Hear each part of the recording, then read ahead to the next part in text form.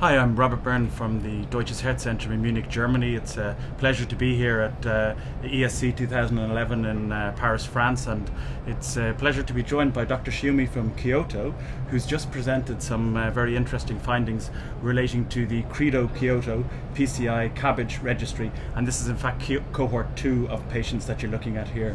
So welcome and thank you for coming here today. Oh, thank you.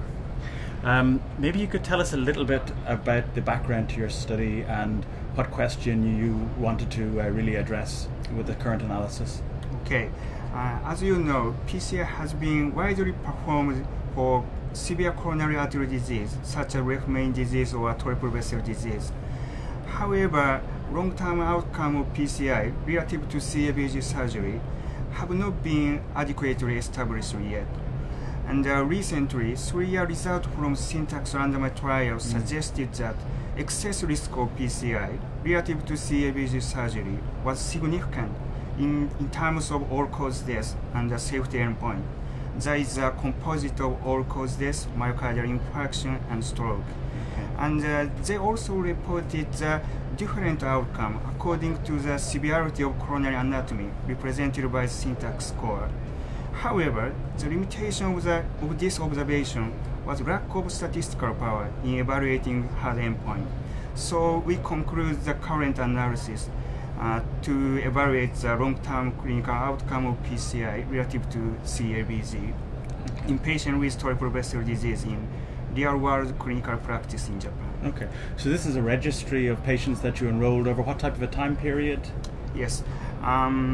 Credo Kyoto PCI CABG registry cohort 2 is a large-scale cohort in which 26 Japanese centers participated and enrolled more than consecutive 15,000 patients, 50,000 patients who underwent first coronary revascularization during 2005 and 2007 after approval of drug-eluting stent in Japan.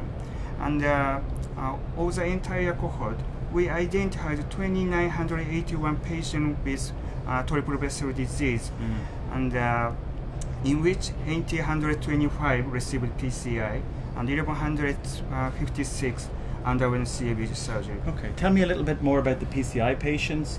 Yes. What type of specific therapy did the PCI group receive? In our registry, drug-eluting stent was used in 77% in of the patient in the PCI group. Okay, good.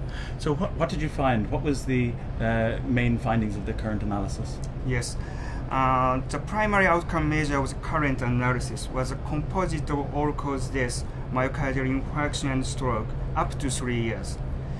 PCI was significantly associated with higher risk for a primary outcome measure up to 3 years, and its adjusted hazard ratio is around 1.4 in entire cohort. For the entire cohort. And about survival outcome, the incidence of all-cause death was also higher in the PCI group compared with CABG. Okay. And about myocardial infarction, the protective effect of CABG relative to PCI for myocardial infarction was particularly remarkable. Okay, so I think you should be congratulated on choosing an endpoint then that takes TLR out of the equation, because I think in comparing CABG and PCI, it's often better maybe just to examine the hard clinical endpoints relating to mortality, MI and stroke, and then afterwards to look at TLR. Was there any, what type of signal did you see in relation to revascularization or TLR? TLR? The risk of repeat revascularization was markedly higher in the PCI group despite of dominant use of drug-eluting stent in this cohort. The cumulative incidence of any coronary revascularization in the PCI group about 40% against about 10% in the CABG group. Okay, and how did the findings in relation to the primary endpoint then differ across the Syntax score tertiles? Yes, that is the important point of this trial. We calculate the Syntax score in 94.3% of the patient population,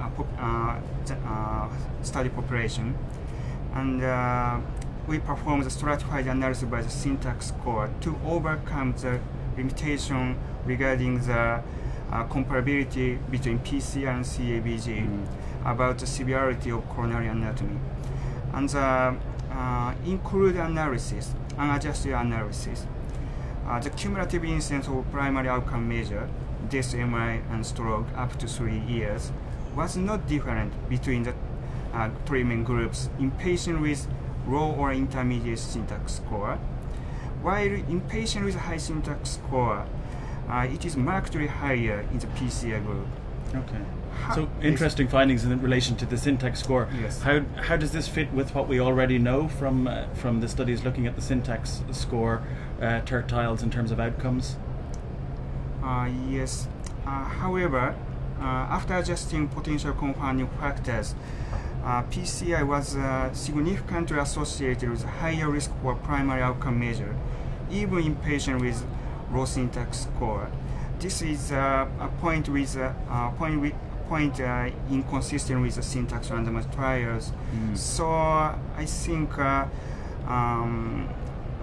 the selection of revascularization strategy in triple vessel disease patients with less complex coronary anatomy deserves further consideration due to discrepancy between the result in our study and the in the syntax trial. Okay, very interesting. So do you think we should all be measuring syntax score in routine clinical practice to guide our decision making? Yes, that is the most important point. And I think the syntax score has the utility of the risk stratification